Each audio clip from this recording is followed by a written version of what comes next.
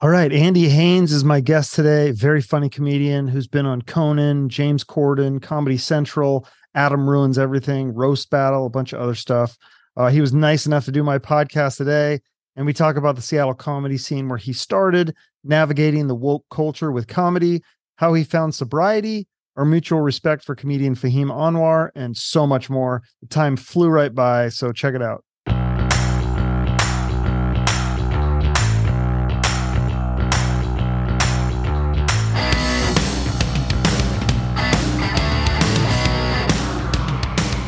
Yeah, it's like Mike Birbiglia sent this to my wife to do a podcast once, which is very bizarre to just send an entire microphone because we have microphones too. But I just thought I'd try it because then I don't have to get out the Zoom and all that. So Wait, is your wife a comedian too? she is. Yeah, my wife's Rosebud Baker. Okay. She's she's she's doing great. She's like an SNL writer, things like that.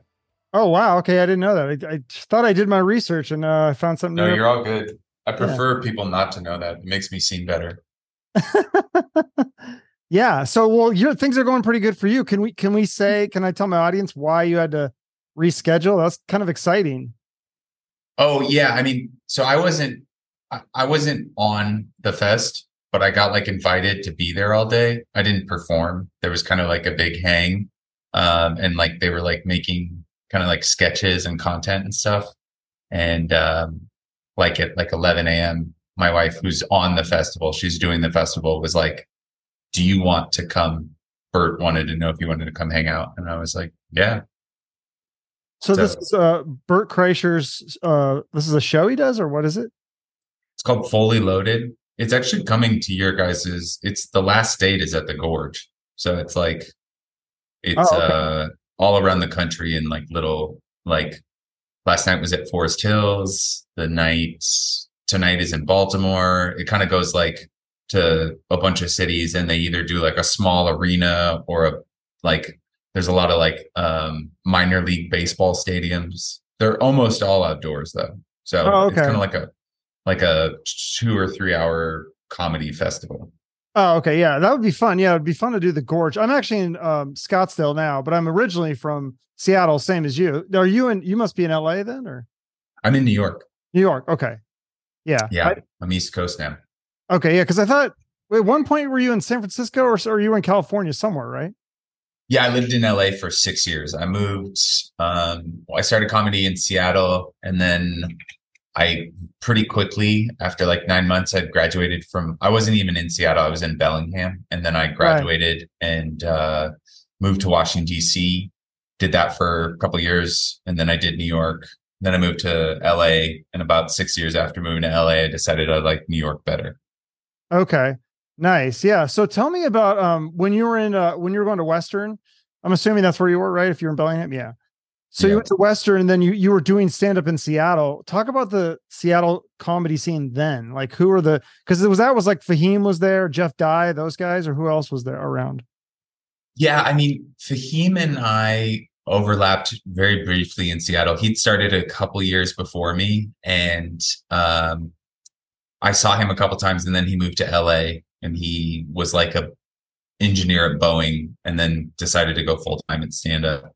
Jeff and me started pretty close to each other, and when I moved to Washington D.C., I came back, and Jeff was like kind of a name around the area. I mean, he was like doing pretty well for himself. Um, there was a couple other people that popped up. I mean, I had introduced Rory Scovel to everybody in Seattle, so he started coming out there quite a bit. And his kind of creative partner that he works a lot with is a guy from Spokane that I met in Seattle named Scott Moran, and they still do everything together. All of Rory's specials has been with Scott, and Scott did stand up at the time, but now he kind of just focuses on the production, directing kind of stuff. Um, when I came back to when I started, it was basically all kind of road dogs. It was like kind of all guys doing like local gigs or not local gigs, but there wasn't anybody doing kind of um, good. The comedy was good, but they weren't doing good gigs. It was pretty Mm. bleak. You know, it was like you would like you were just trying to get enough time together so that you could go to like Wenatchee or Billings, Montana, or something like that. That was like kind of the vibe there. Oh, even And like then headlining Giggles or Comedy Underground. That's kind of a good. Oh, if it was like a weekend, right? yeah, that was kind of reserved for. There was a bunch of road dogs that would come through there, like kind of guys that were uh, a lot of bad comics, and some good comics, but there was a lot of bad comics. It was kind of a bad place. It was kind of a bad scene to start in just because you didn't really have something to aspire to. Like occasionally a Patton Oswalt would come through and he would play like a theater or like a small black box, or you would have like Doug Stanhope would come through, or like one of the big theater comics would come through, like the Paramount and the More. But there wasn't like a lot of like, now if you do comedy, if you start, you can listen to like literally hundreds of hours of podcasts on how to carry yourself, what you need to have prepared, how to write a joke, how to network, all that stuff. There was none of that. It was just like go to a comedy club, do the open mic, do it till somebody asks you to do another show. And then kind of like figure it out from there. There wasn't even podcast at that time. It was just because I started in 2005. So how long did it take you to get from like doing the open mics to like you actually getting to what would you the first thing is be like hosting an open mic or something or being a feature or something? I want to say the first thing I got was like kind of a bar show. There was like around that time there was this thing called the alt scene in comedy. So it was like that was like comics for the first time deciding like not to do comedy clubs and they're going to go do like rock clubs or kind of like small music venues. And that was like Patton Oswalt came out of that, Zach Galifianakis, Eugene Merman, just like, kind of not necessarily oddball, but just like comics deciding they didn't really want to go this traditional route that had been laid out for them. And so they like started doing all of these smaller venues or bigger venues, but it was like not going through a comedy club. You weren't doing like a weekend. Right. Well, it's like that And show. then, I'm sure you saw your buddy Pete Holmes, his show where they show that. And I didn't know about the alt thing until I saw that show. And I was like, oh, this is weird. They're doing like comedy in these like underground like basements and people's like garages and stuff. I was like, this is weird, like backyards. And yeah. I mean, it got even crazier during the pandemic. I think people were like performing. I still see people that are performing outdoors. Outdoors is not really a good place for comedy because you kind of want laughter to bounce around a room. You don't really want to have it float into the ether. But anyways, yeah, my first kind of thing was I got like maybe like a rock show, not like a rock show, like an alt show, at a bar. And, I got a good taste of it, but then I went out to visit my dad in Washington, DC, and there was like a really good comedy club, the DC Improv. It's one of the best clubs in the country. And then on top of that, there was a lot of people my age who kind of had a better understanding of like how to do it, like you go to New York, you do these certain shows, you meet these certain people, you put together this kind of like portfolio, you try to get Montreal, you try to get representation. And we were all about 25 to 30. And it just like, it was so much more fun than going to like, I love the Comedy Underground in Seattle, RIP, it's closed, but it was a lot of old dudes and there was a lot of bitterness, there wasn't a lot of, there was like I went down to LA once and, somebody asked me, like what my best joke was. And I told them to fuck off. And you're just like, all right, well, that's not very, that doesn't help me. So I very quickly moved to, not very inspirational. Yeah, exactly.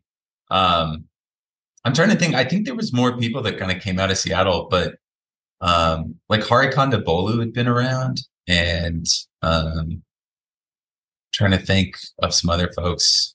It's actually, I would say that Seattle's doing the best that it's done in a long time now. There's a couple really good comedy clubs.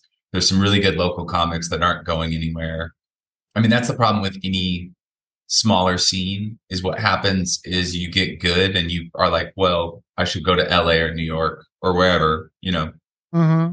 And the nice thing about, like a scene when people stick around is it grows and it kind of matures, and then more people come from around the country, like industry and things like that. So um, it's in pretty good shape now. Probably the best that I've seen it since, like, right around the 2006, 2007. There was a really good alt scene, and that kind of blew up after a couple of years. And then there's always been this kind of infighting with the comedy clubs there. Like, if you play this club, you aren't loyal to this club, and don't cross lines and all this stuff like that. And that doesn't really seem to be a problem anymore. Oh, that's good. Yeah. I think I heard some of that down here in Phoenix. There's similar kind of things. Like, this guy said, like, if you play this club, then you can't play the other one. And I always thought that was so stupid that, yeah, because we have like 4 or 5 comedy clubs here. Have you ever come to Phoenix and do shows? Yeah, I have. I've had some, like, I did a weekend at a club that I don't think is there anymore in Scottsdale. It's The spot, comedy spot. No, it was another one. It was Oh, like I think it was on Bar Rescue, actually. It was like on oh an yeah, episode yeah. of Bar Rescue. Stand up Scottsdale or something. Yeah. Yeah, and I actually had a blast there. The owner was like a complete character, but he took really good care of me, and I had a really fun week. But I don't think the club lasted. And then kind of what's left is, I think there's like a House of Comedy, a couple improvs. There's another place called maybe CB Live. Copper CB Blues. Live. Yeah. Then there's Stir Crazy on the west side. That's a little bit smaller. And you could definitely headline that one easily. Yeah, I've played CB Live. I opened for Natasha Leggero there, and it was nice. really fun. But it was like, you're not really like in the city at all. You're kind of out in the strip mall. Almost all of my experiences in Phoenix or Scottsdale are just like being on the periphery of the city. I don't think I've ever been in the city of Phoenix. Oh, nobody is. Yeah. Because everything, it's so spread out here. It's not like Seattle where it's all, or like New York, everything's so congested. Everything here is just spread out. There's just tons of land. So yeah. Everybody, and it's hot as balls in the summer. Yeah. Yeah. Oh, I mean, some people think it's hot in like March. They feel like it's like too much. So it just depends on your preference. My wife is going to be there in like a month. I think she's going to be at the Tempe Improv, which I think Tempe is part of Phoenix, right? Tempe, yeah, it's like south of it's like, so there's Phoenix, and then there's Tempe, and then there's Scottsdale, and then there's Glendale. That's where like the Cardinal Stadium is, and the Stir Crazy Comedy Club.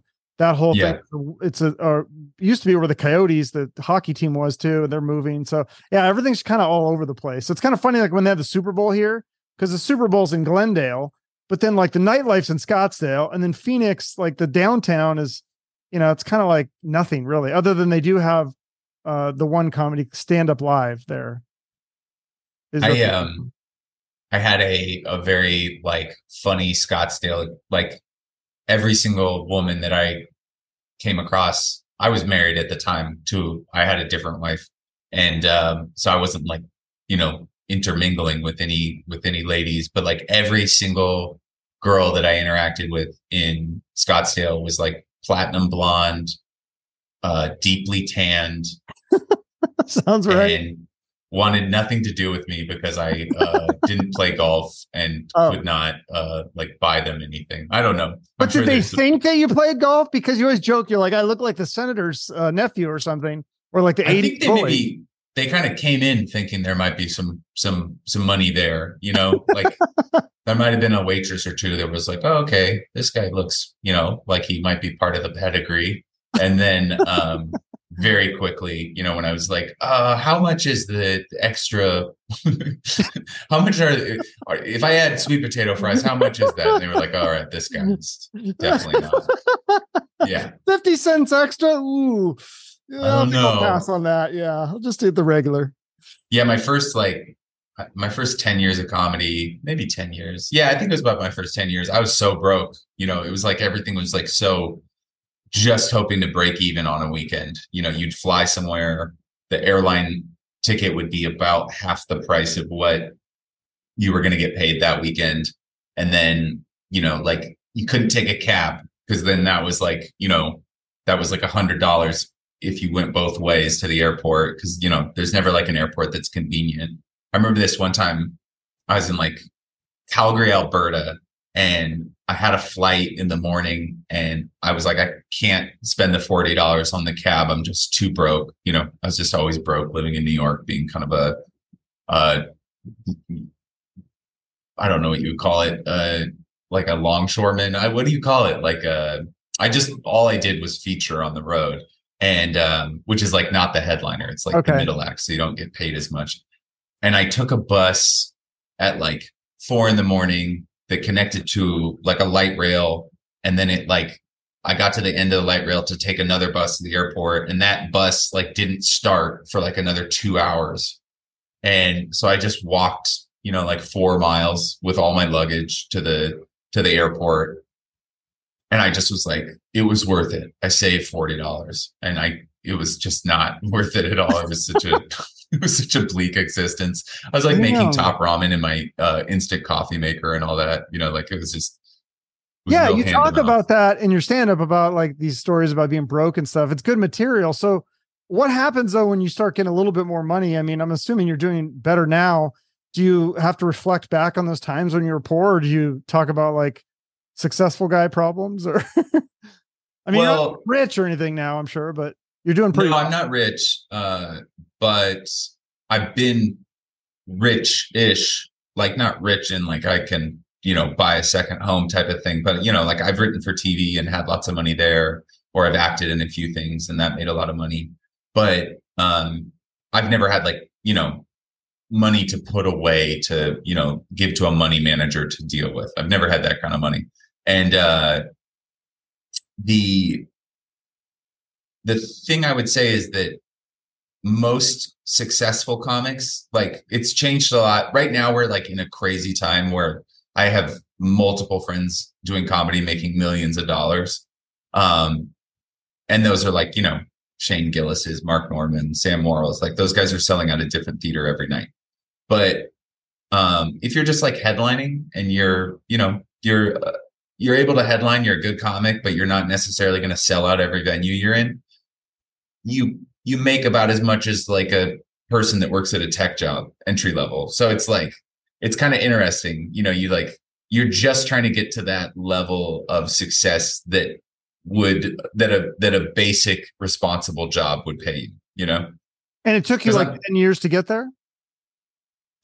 Yeah, but I also was like a complete fuck up, like most No, comics you're now. a college graduate. I mean, Yeah, but I was like a pothead. I just smoked weed all day. I tried to sleep with everybody that got within like 5 feet of me. I was just like, I was all over the place. And so I got sober in 2014, and I really feel like that was starting over, because that was like, I'd been an alcoholic. I'm always going to be an alcoholic, but I'd been an active alcoholic until about 2010. So my first 6 years of comedy, I was kind of a disaster in another way.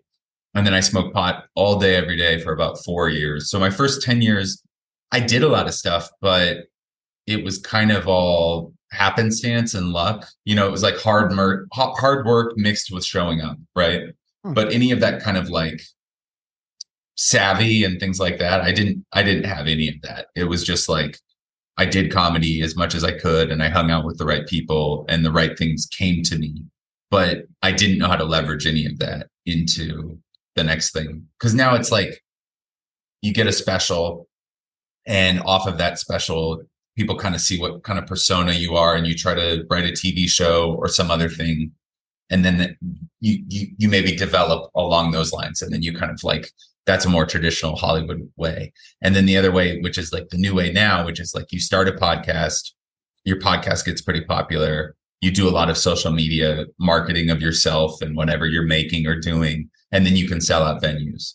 But that seems to also lean towards like a very specific audience, which is like young and male, and not necessarily conservative, but definitely not liberal, just like the kind of comedy. I think people are so sick of woke and so sick of kind of the preciousness that came out of the pandemic, that I think if you can kind of provide a place where you're just going to speak your mind, I think that that's really appealing to especially young guys now, Yeah, well, because some of your comedy, you're obviously more liberal, but you kind of do make fun of you even say you're like, I'm a liberal, but I hate it. Or so, like, you have a joke about that. Like, you kind of touch on that a little bit. Yeah, I mean, it's exhausting to try to care about everybody's feelings, right? Especially when you're trying to be funny. Well, I yeah, mean, that's the thing. It's got to be hard to be a comedian. It seems like it's gotten a little less crazy, where it's like there was a time where it felt like everything you said, it was like people were trying to cancel you. But now it seems like with Chappelle just saying, I don't give a fuck. And there's a lot of people like that. And then they realize, like, oh, he could say what he wants and he's still going to be there. He's not technically canceled. So I think a lot of people said, well, I can say what I want then, right? yeah, I mean, I think that people, I think the biggest thing about it was that it was a lot of people making a big to do out of something that wasn't necessarily like their thing to be upset about, you know? Mm-hmm. It was kind of like this entire group of people kind of watchdogging everything. And, you know, obviously there was like some very valid uh things that came out of the Me Too movement, you know, like there was like predatory behavior and all that kind of stuff. But at the end of the day, it was like a lot of people being like, well, this is upsetting because this is offensive. And it was like, but it's not offending. Like, why are you offended? You're not Asian American or you're not special needs. You don't have a lot of like people like you're getting offended on behalf of a group that you're not a part of, or you're speaking for a larger group that maybe you are a part of, but they don't agree with you. And also, I think at the end of the day, people just wanted to laugh. I mean, it was like a really exhausting. I think Trump years were really exhausting. I think the pandemic was really exhausting, and people just want to laugh. They're not really like as precious as they were. They're kind of like, let's just go out, have a good time. I know this guy's joking. Like, if I make a joke about a certain group, I don't mean that you should go and genocide them. You know, like it's like, Wow, what a novel yeah, because it's comedy. It's a joke. Like, I think that was something I read, that some of the millennials were offended by Seinfeld, which is just mind-boggling to me. I was like, what? This show is like one of the most safest and really progressive at the time type of shows. So the fact that people would be offended by that is like mind-boggling to me. But yeah, I mean, I think like I'm like all for the representation thing. Like I want to see different stories. I want to see different people. But at a certain point, there's also like you have to like acknowledge the demographic that is like, you know, ingesting what you do, right? Like I I think America's like 75 or 65% like white people, and a lot of them don't live in cities, and a lot of them don't read the New York Times, and a lot of them are men, and a lot of them maybe aren't conservative, but they have certain, you know, or maybe they just don't give a shit. And that's like the thing. It's like I think I think a lot of it's felt spoon fed too, which it was like, you know, because like all these shows and industry people, they live in like a New York or an LA, and then they're making these decisions based off of like their friend group and what they're seeing around them. When it's like, I don't half the people that are going to watch this show or half the people that are going to listen to this thing or whatever are going to be in Wichita or Kansas or Charlotte or San Antonio. You know, it's like, and they don't give a shit about, you know, like what's happening in Manhattan, you know? no, absolutely. I feel like a lot of things, especially like major network TV shows like on NBC and stuff like that, like you see most of the good shows now are on these like obscure cable things and not on NBC and Fox and ABC. Like what's the last sitcom that you watched from like ABC or NBC? Like there really isn't that many. Most of them bomb. No, I think that format's like pretty dead. It just feels so inauthentic. And I mean, Mhm. like, if you look at it, the biggest show in the country, the number one show in the country is Yellowstone, which is about a Montana rancher. And Have it's you like, watched that? oh, yeah. Do you like it? Yeah. I love Kevin Costner. And you know, I think a lot of it's like melodramatic and kind of, you know, over the top, but it's like, it's fun to watch cowboys like shoot at each other and, you know, do all that fucking cowboy shit. Yeah. There's also some really funny things. There's a scene where it's like in the first or second season where this like tour bus of Chinese tourists like walk onto Kevin Costner's land and they're like taking pictures. I think of a bear it might be a bear or a moose, but they're just like standing on a field, kind of like looking at this animal. And Kevin Costner like storms out and he's like, "You can't be here. This is America," and it's just like so funny because it's just like when you think about it, like it's kind of like that shit would never fly anymore in general, but they got away with it because it's like that show just can't be stopped. And that's also the funny thing about it is like no matter how woke these networks get, I'm not like a huge fan of the term woke, but like no matter how like much they try, they're still like capitalists. And they're like, if a show goes, they're gonna play it still.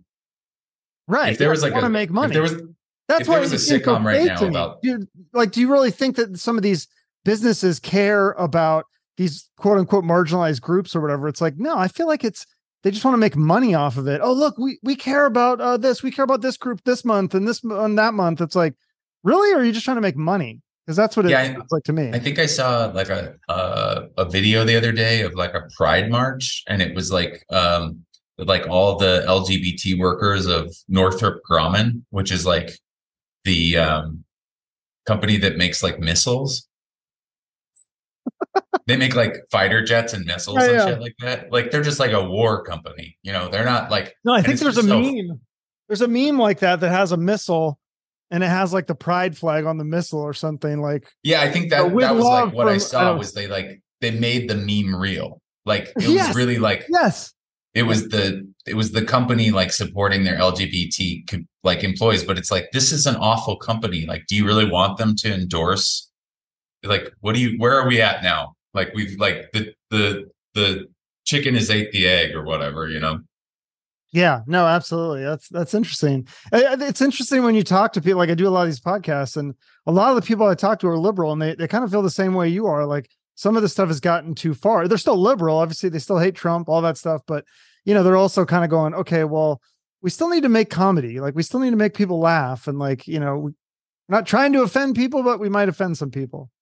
I've noticed Fahim's comedy has gotten really like kind of edgy almost. I'm like, wow, I'm surprised Fahim would do that. Yeah, I think Fahim is he's kind of always been a little bit that guy. I don't know if there's been a change or if just maybe like he's just putting out so much material now because he is so much more popular and he has such a bigger following that he kind of has to feed the beast.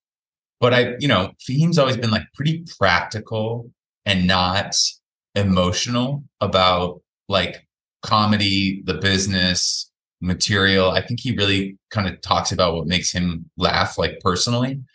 And I mean, like he's I think a close, I don't know if he practices, but he's a Muslim Afghan person and Afghani.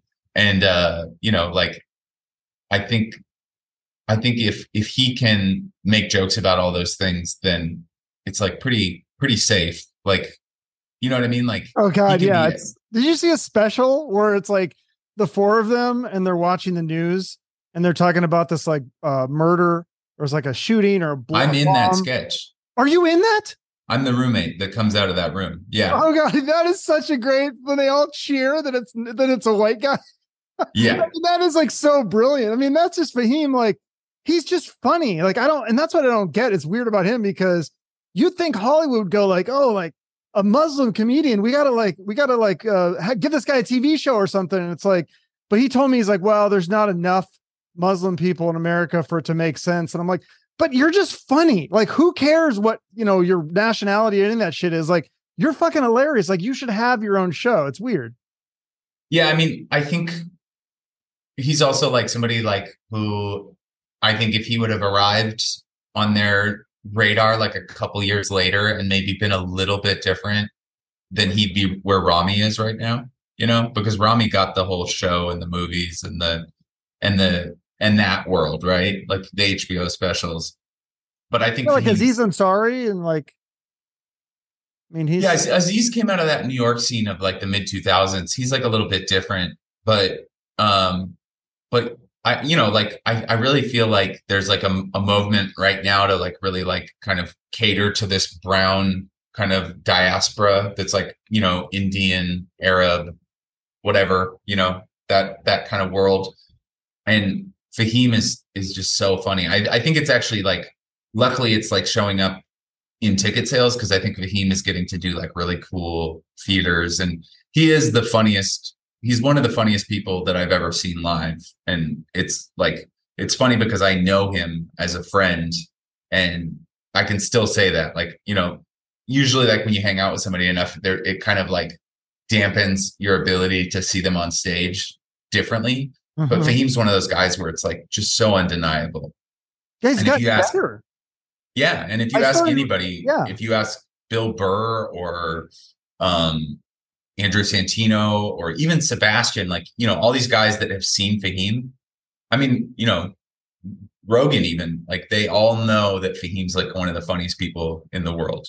So for sure. And it's crazy because he's gotten better. But even when he was 19, I remember we used to go see him at that comedy club in Bellevue, Laughs. It was in like a hotel. I didn't even know it existed, but I saw Fahim at Giggles once and I asked them, hey, where's that Fahim guy? And they're like, oh, he performs at this place called Laughs. I was like, there's a comedy club in Bellevue, but I used to go see him. And it was almost like every weekend. And every time he would have new material. I was like, how does he come up with new material? And now he's doing that. I don't know if you follow his YouTube, but he does this Fahim works on stuff bits that are like 10 or 15 minutes. And they're like almost every week. And it's new stuff. And it's all really good. I mean, if this is the stuff he's working on, I mean, I can't wait for his next special. It's going to be insane. yeah, he's incredibly talented. I wish I didn't like him so much so I could like, tell him to fuck off. But he's he's always been really cool, and he's like pure. Like he's just a dude that loves comedy, and he's super funny, and he's not like show businessy or any of that.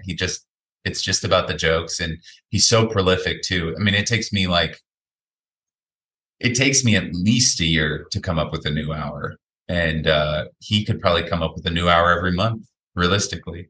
Seriously. Is it competitive with other comedians when you say like you wish that you hate him? Because I just saw I don't know if you watched the Andrew Dice Clay episode of Joe Rogan, and he was saying how back in his day, like comedians were like really competitive with each other. And he said it's not like that now, though. I mean, it's definitely not like publicly competitive. There's definitely people that have kind of disagreements, and there's definitely like stuff that you wouldn't see. I think there's certain people that get successful and everybody is not happy for them. But I think generally it's kind of, we're in such a boom right now that everybody kind of sees one person's success as everybody's success. I'm sure that's different for everybody, but it was like, even talking about, I was like, listening to like people talk about Matt Rife yesterday. I was just going to ask you about him. Yeah, that's funny that yeah. And it's like Matt Rife is like, he's selling more than any other comic combined, like you could put like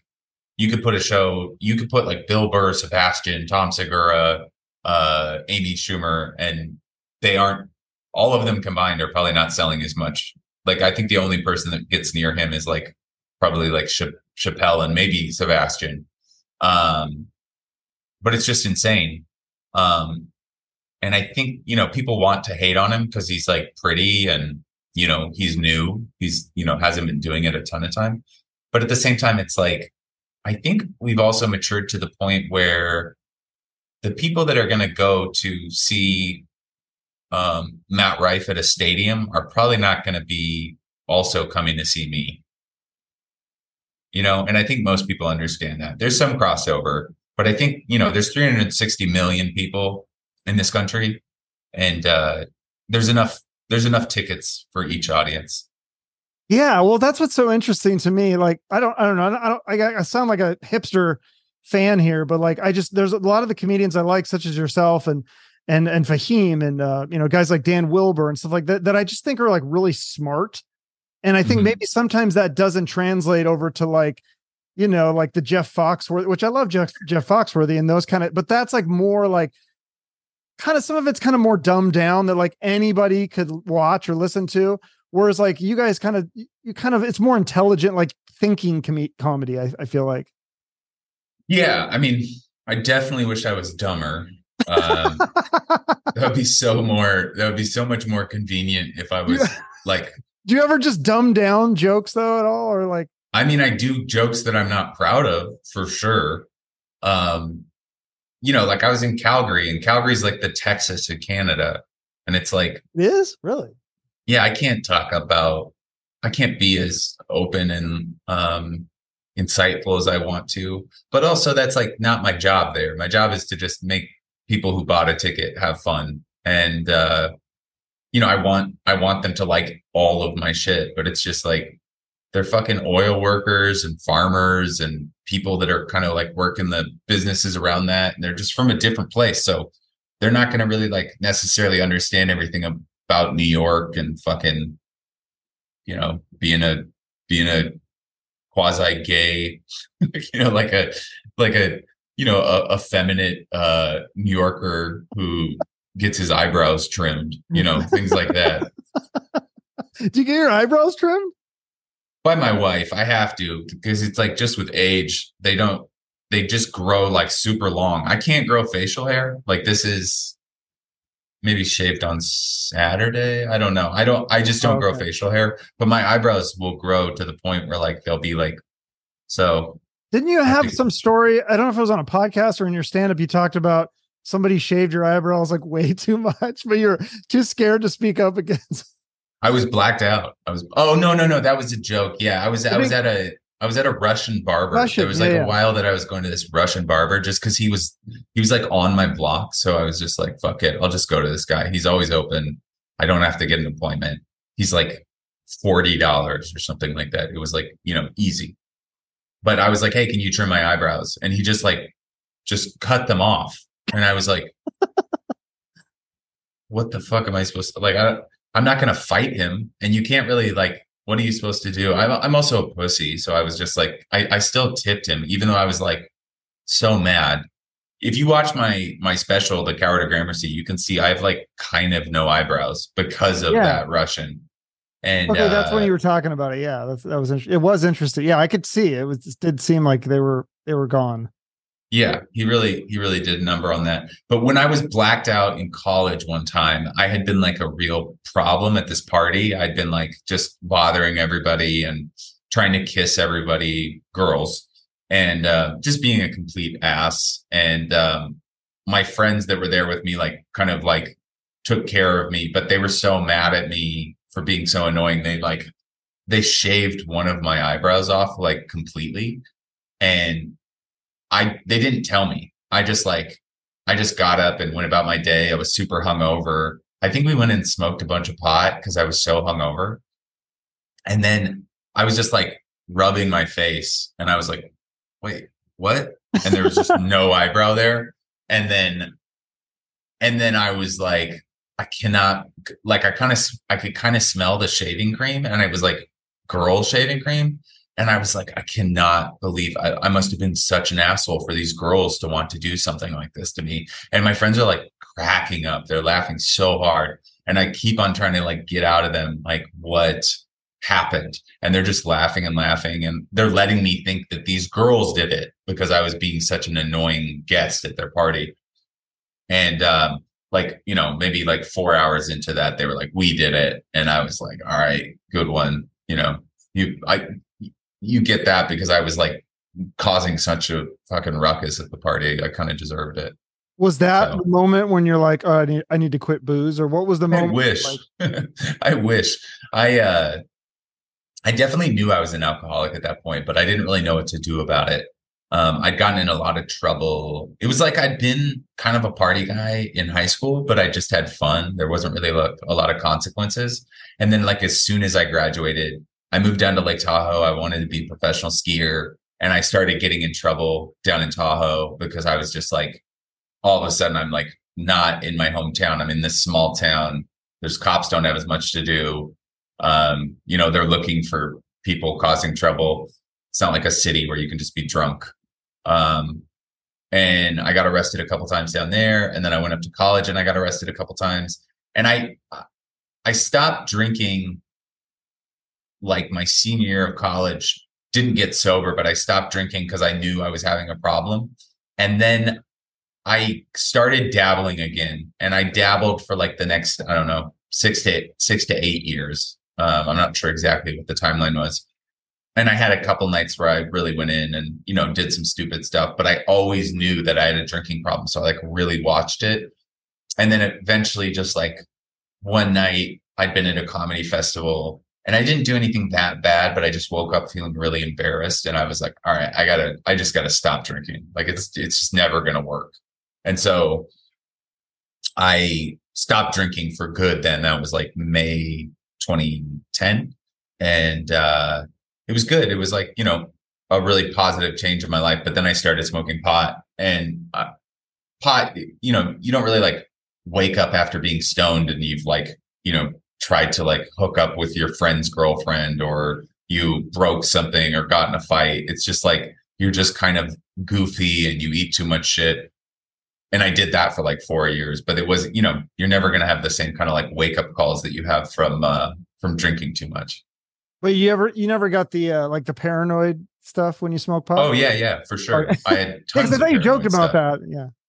Yeah, I mean, I was definitely paranoid all the time. I thought whole groups of people hated me. I thought, um, you know, the fucking TV was watching me, whatever it was. I did all that stone shit, but I don't know. I lived in LA. It was quasi legal. I was making a lot of money. It was fun. It's like an easy way to date. You'd like meet a girl, you'd ask her if she smoked pot, you'd go smoke a joint. It was kind of an icebreaker. But then it just like real stuff started happening kind of around that like carefree lifestyle. Like I got a divorce. I lost a big job. Uh, I don't know what else happened, but I was just like, oh, I don't really like what I'm doing. And so as a result of that, that's when I fully got sober. So then what do you do now? Because I talk to a lot of rock stars. It's like a lot of them have the same story where they're like, they went through those party years and then now so many rock stars get sober. But what do you do now for just to kind of deal with stress? Like you meditate or do you do anything like, or exercise? Yeah, Go all into comedy? I kind of do the gauntlet, like I have therapy. I have program 12 step sobriety. I have my wife who's also sober, who's also in therapy. And then I've been meditating on and off for years, but I'm just about to start like a TM course because I fully want to get into it and like make it regular. But I kind of try to do all this stuff. And I actually I was on antidepressants for a long time and they were really helpful, but I'm trying to get off of those because I feel like I've been on them for a decade and it was kind of like they ran their course. And now it's like, you got to get to the bottom of why you're feeling all the things. Cause I'm also expecting a baby in September. Oh, So congratulations. That's exciting. yeah, I'm really excited. So it's time to kind of get all of my affairs in order so that I can be a good dad and all that shit. Is this your first one or second? First, yeah. First, I haven't okay, wow. never had a kid. Second marriage, first baby. Yeah. Okay. Wow, that's really exciting. You know if it's a boy or girl or It's a girl. So I'm gonna have to start being like less of a pig. I'm gonna have to unfollow all of my Instagram butt accounts. Although I don't really follow butt accounts. I follow Instagram butt accounts.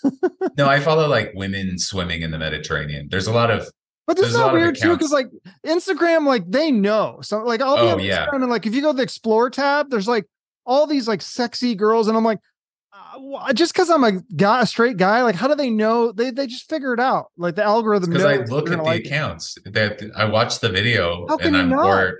or I like open the little explore tab. If you look at my explore tab, it's like Arsenal FC, boobs, and like DIY camping fixes. It's like they know exactly what I want.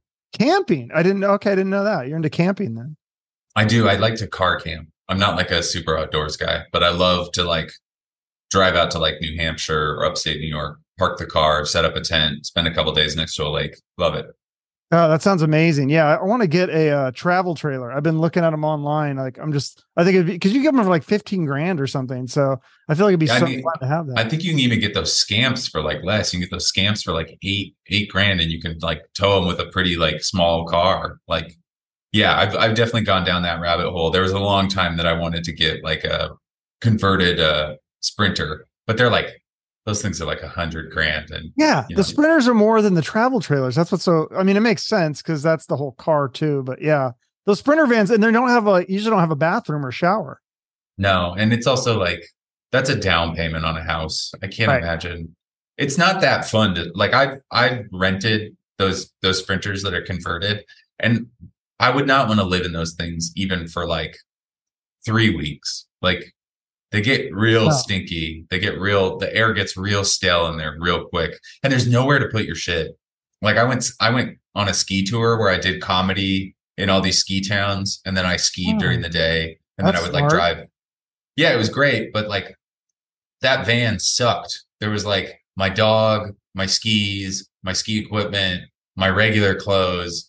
And then, like, if you wanted to turn like the kitchen area where you were doing all your laptop work and eating into your bed, you had to take everything out.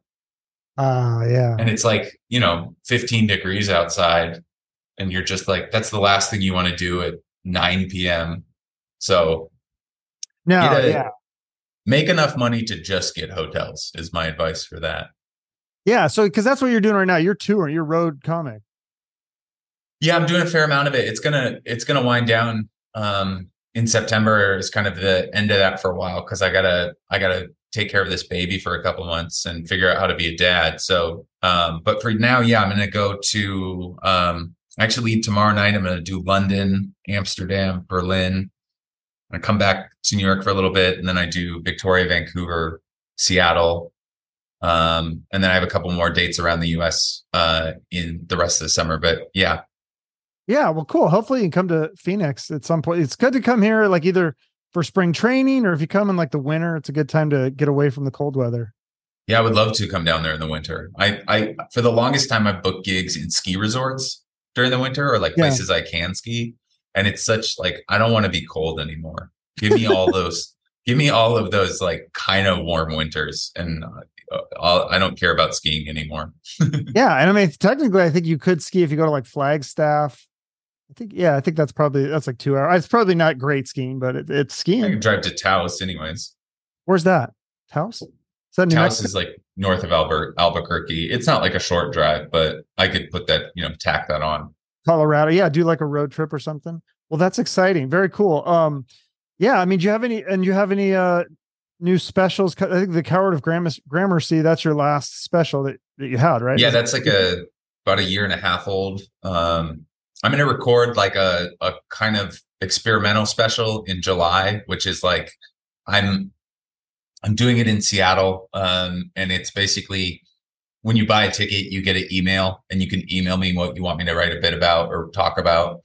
And then I have 24 hours. I can open that email account 24 hours before the show. And I have 24 hours to prepare that. And I'm going to record that. And that's going to be the 24-hour special, which is just going to be experimental. And then probably around next winter, I'll record something more formal. Where are you going to record the experimental one? Which club in It's at Seattle? I'm actually doing it the Hereafter, which is the small room. It's like 100-seater at the new Crocodile in Belltown. Oh, the Crocodile. Yeah, I remember that one. Yeah. Yeah, Yeah. like you said, it's changed so much in Seattle. Like a lot of the clubs are gone or changed or moved, and there's new stuff. And so, Yeah, it's weird. I mean, the Comedy Underground finally, it was like held together by like tape and toothpicks for like years in Belt or in Pioneer Square, but there was nothing else down there. That was literally the only reason I ever went to Pioneer Square. And then the Club Laughs merged with Giggles, so they're up in the U District, and then there's two clubs on Capitol Hill, which are kind of more casual, showcasey kind of clubs. They're not like, and they're definitely like more leaning towards local acts and a little bit more. I wouldn't say woke because that kind of sounds like this blanket statement, but it's definitely alt. It's definitely like more inclusive. But Seattle's so different in general. I mean, it's like, it's one of those places that's really been transformed by the tech industry. yeah, I know it's weird. Like you go to Seahawks games, and the crowd has changed. Because I remember when I first started going to Seahawks games, it was like very like just blue collar, regular guys. And now you see these, it's kind of like the wine and cheese crowd is like all these tech guys are going that probably weren't even really fans of the Seahawks, but like, oh, I can afford these tickets. I'll buy it. And, Yeah, that's what I said. I like because I kind of grew up. I grew up in Queen Anne, which is like kind of yeah, pretty nice neighborhood. And my mom was a nurse. My dad was like a corporate kind of guy. But I didn't hear about the Seahawks. Like I heard about Steve Largent and Brian Bosworth when I was a kid. Like yeah. those were like two things I remember. And then I swear to God, I didn't think about the Seahawks again until 2006 playoff runs with Sean Alexander and Matt Hasselbeck. And it was like, then I was kind of like, oh yeah, the Seahawks, like they're pretty good. Like maybe I'll support the Seahawks. I'd never really I'd always been a soccer fan. So I'd always watch soccer. Okay. And then it was just like, all of a sudden everybody in Seattle loved the Seahawks. And I was like, none of us cared about this. The Seahawks used to be like exclusively Boeing employees. Like that was like the only people at those games was like Boeing, blue collar, Tacoma, Burien, outskirts. I didn't know anybody and now it's like, Amazon employees are like buying boxes and things like that. So are you a Sounders fan then? Not really. I don't really like American soccer. I think I'd be called a hater amongst American soccer fans, but I've just been so spoiled by always being into European soccer and the quality's so good that it's been hard to get interested in American soccer. It'd be like being a baseball fan and then like somebody's like, well, why don't you watch more minor league baseball? And you're like, well, because it's not as good, right? But I want to support them. I think that they definitely are on the right track. The one thing that's really like kind of absurd to me is in all other leagues of football, if you lose your league, you get demoted to another league. There's promotion and relegation. And America doesn't have that because none of the people that invest in MLS teams would risk being demoted to a lower league. Right. And so it's kind of this weird, it's like a little bit bowling with the bumpers up where like, because like Inter Miami or whatever that club is that just bought Messi, they're last place. They're the very last place. And, they should be in the USL or whatever. But because our relegation system works like this, they can like buy Messi. And then now they'll probably like be pretty good, Well, yeah. What is the thing? Somebody was telling me, I don't follow soccer, but this guy was telling me that the Saudis bought this team, like they bought one of the European teams, I think, and they just like made it like totally stacked. So is it kind of like, well, every big European team is owned by some evil conglomerate of business or country. It's like there's like almost zero innocence left in the ownership of football, which is it's unfortunate, but it is what it is. But the Saudis bought Newcastle, and then there's like some other ones that Manchester City is owned, I think, by Qataris or Bahrainis, like the royal family kind of thing. And then the PSG is owned by another, like all those teams are owned kind of by like big conglomerations. And the Saudis, what they did recently is they've just been pumping millions of dollars into their home league. So Cristiano Ronaldo is playing in a Saudi team now. And I think they gave him $1 billion. So it's like, you can't blame him. Crazy. And then like Karim Benzema, who won the Ballon d'Or this year, he's playing in Saudi Arabia. Nicholas Mendy, I think, or Benjamin Mendy, one of the Mendy brothers just signed for another team, but they just have so much money. I mean, like money's so ridiculous in Saudi terms that they're really just trying to do what we did with Messi, which is like buy the best player to draw the attention, but they're trying to do it across the league. They're basically playing FIFA in real life where they're just like, money is not a factor. And they're just like putting together teams because they can, they could just offer, but it's not going to really, it's going to be entertaining for them, but I don't think you're ever going to see like a big population of international viewers watching the Saudi league. Yeah, I can't remember, it might've been you or was somebody, a stand-up was talking about that. How, what if the Saudis bought like NASCAR? Pissed off all the NASCAR fans. I was like, that was kind of a funny bit just about. It wasn't me, but I buy everything. I could see them doing it. I mean, I'm really surprised that like they haven't tried to assassinate Elon Musk, because if their oil goes away, I don't know what the hell they're gonna sell, because there's not a lot of stuff coming out of the sand. Um, Yeah, well, oil will still, even without the cars, I feel like it's still valuable because it's used to heat houses and all the other things. yeah, they'll figure out something. Yeah. I'm sure they have. They they killed a guy in Turkey and chopped him up and got away with it completely. Oh, is that reporter guy or whatever? Yeah, yeah. That was creepy. Yeah, that's scary stuff. Yeah, they don't fuck around. That's not like a accountable government. I don't think there's any like special commissions on human rights happening in the Saudi government.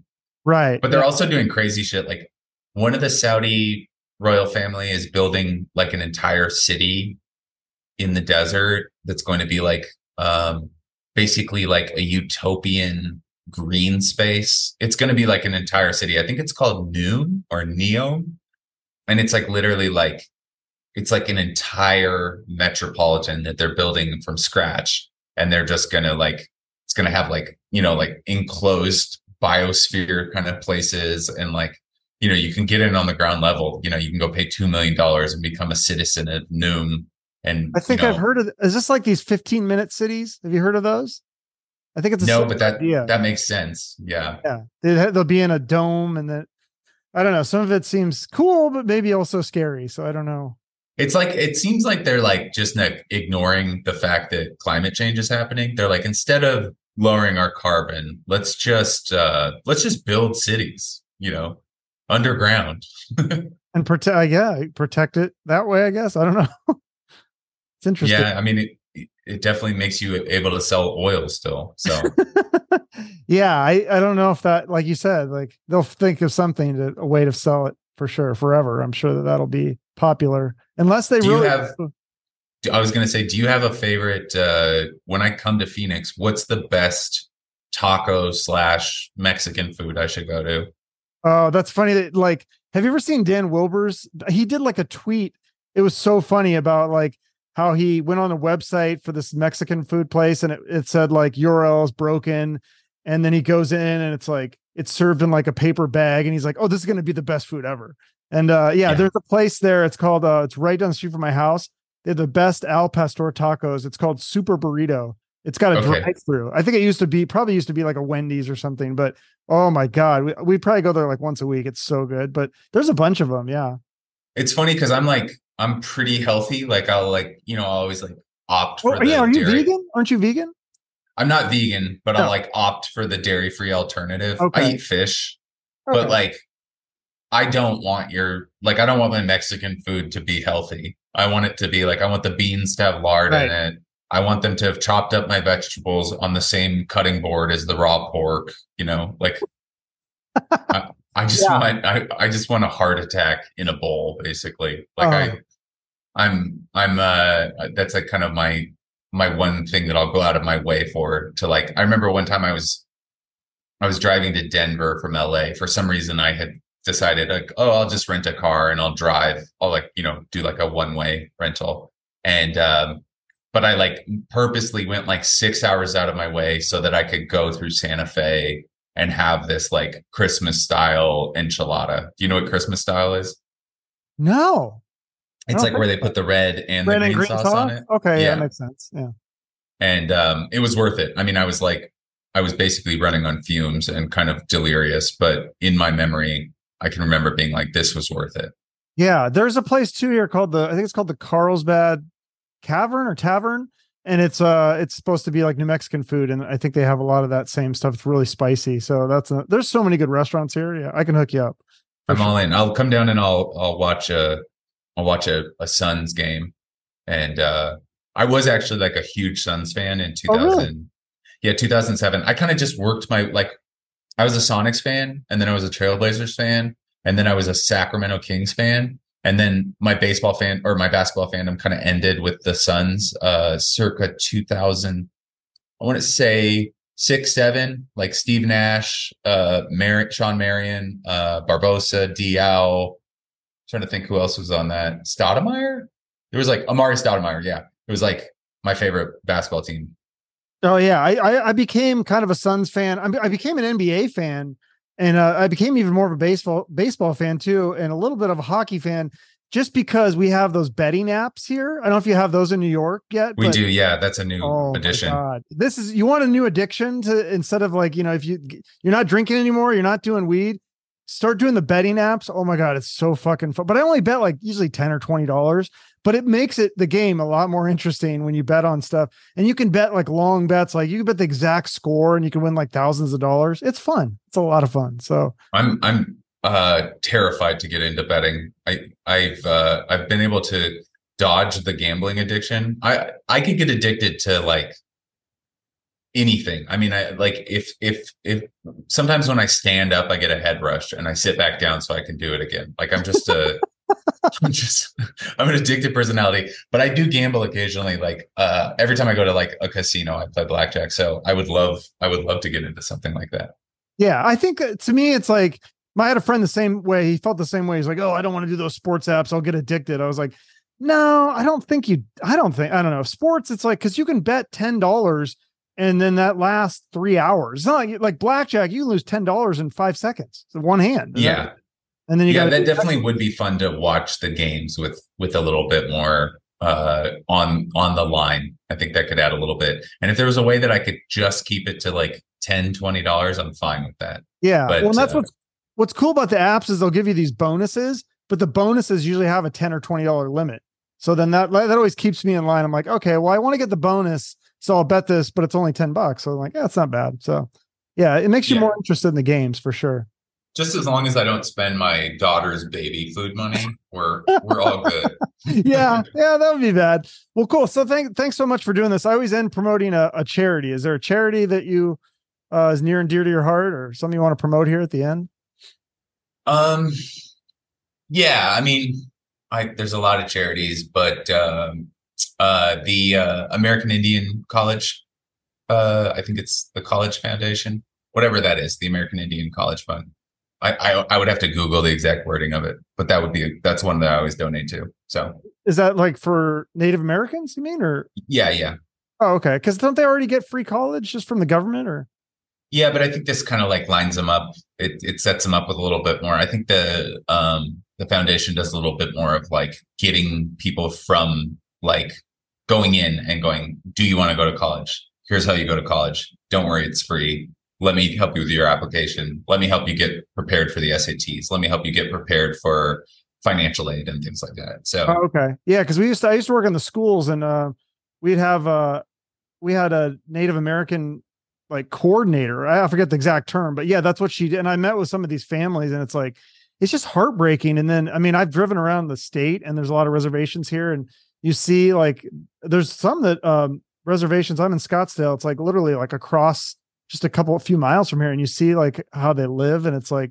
it's just so heartbreaking because they just don't. It's like they don't have this. They're like the depressed as a whole. Like the community is just like everybody. There's not this like ambition that hey, let's go out and live life and follow our dreams. It's kind of just like whatever. yeah, I think that's like, I think there's a lot of systemic poverty, and I think that there's a lot of, it's just a culture was kind of decimated, and Yeah, with that comes this like, kind of you lose your compass. But I think there's a lot of positive things happening. It's just like the reservations are the most neglected part of the United States, and you'll see abject poverty, which you would think that there was reports a couple of years ago on the Navajo reservation in Arizona of people starving to death, and so it's like it's just something that I think we kind of like brush under the rug, and definitely.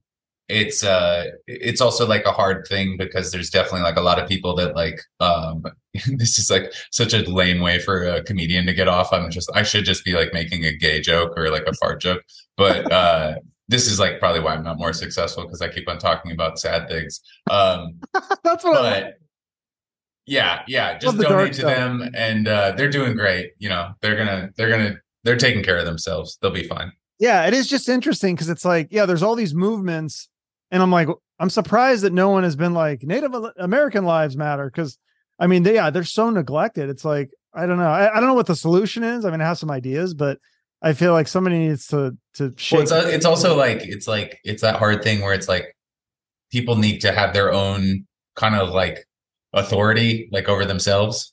And so you run into that thing where it's like you're like, oh man, this is horrible, but it's like it's not my place to fix it. So my wife just walked out the door. Oh, I think okay. she left me. All right, get those child support payments ready then. Yeah, I'll try to work out my divorce papers right now. Thanks so much for having me on, man. I really appreciate you navigating my annoying schedule. Yeah, no, that's awesome. I'm happy that you had all these opportunities. So very cool. All right. Well, thanks, Chuck.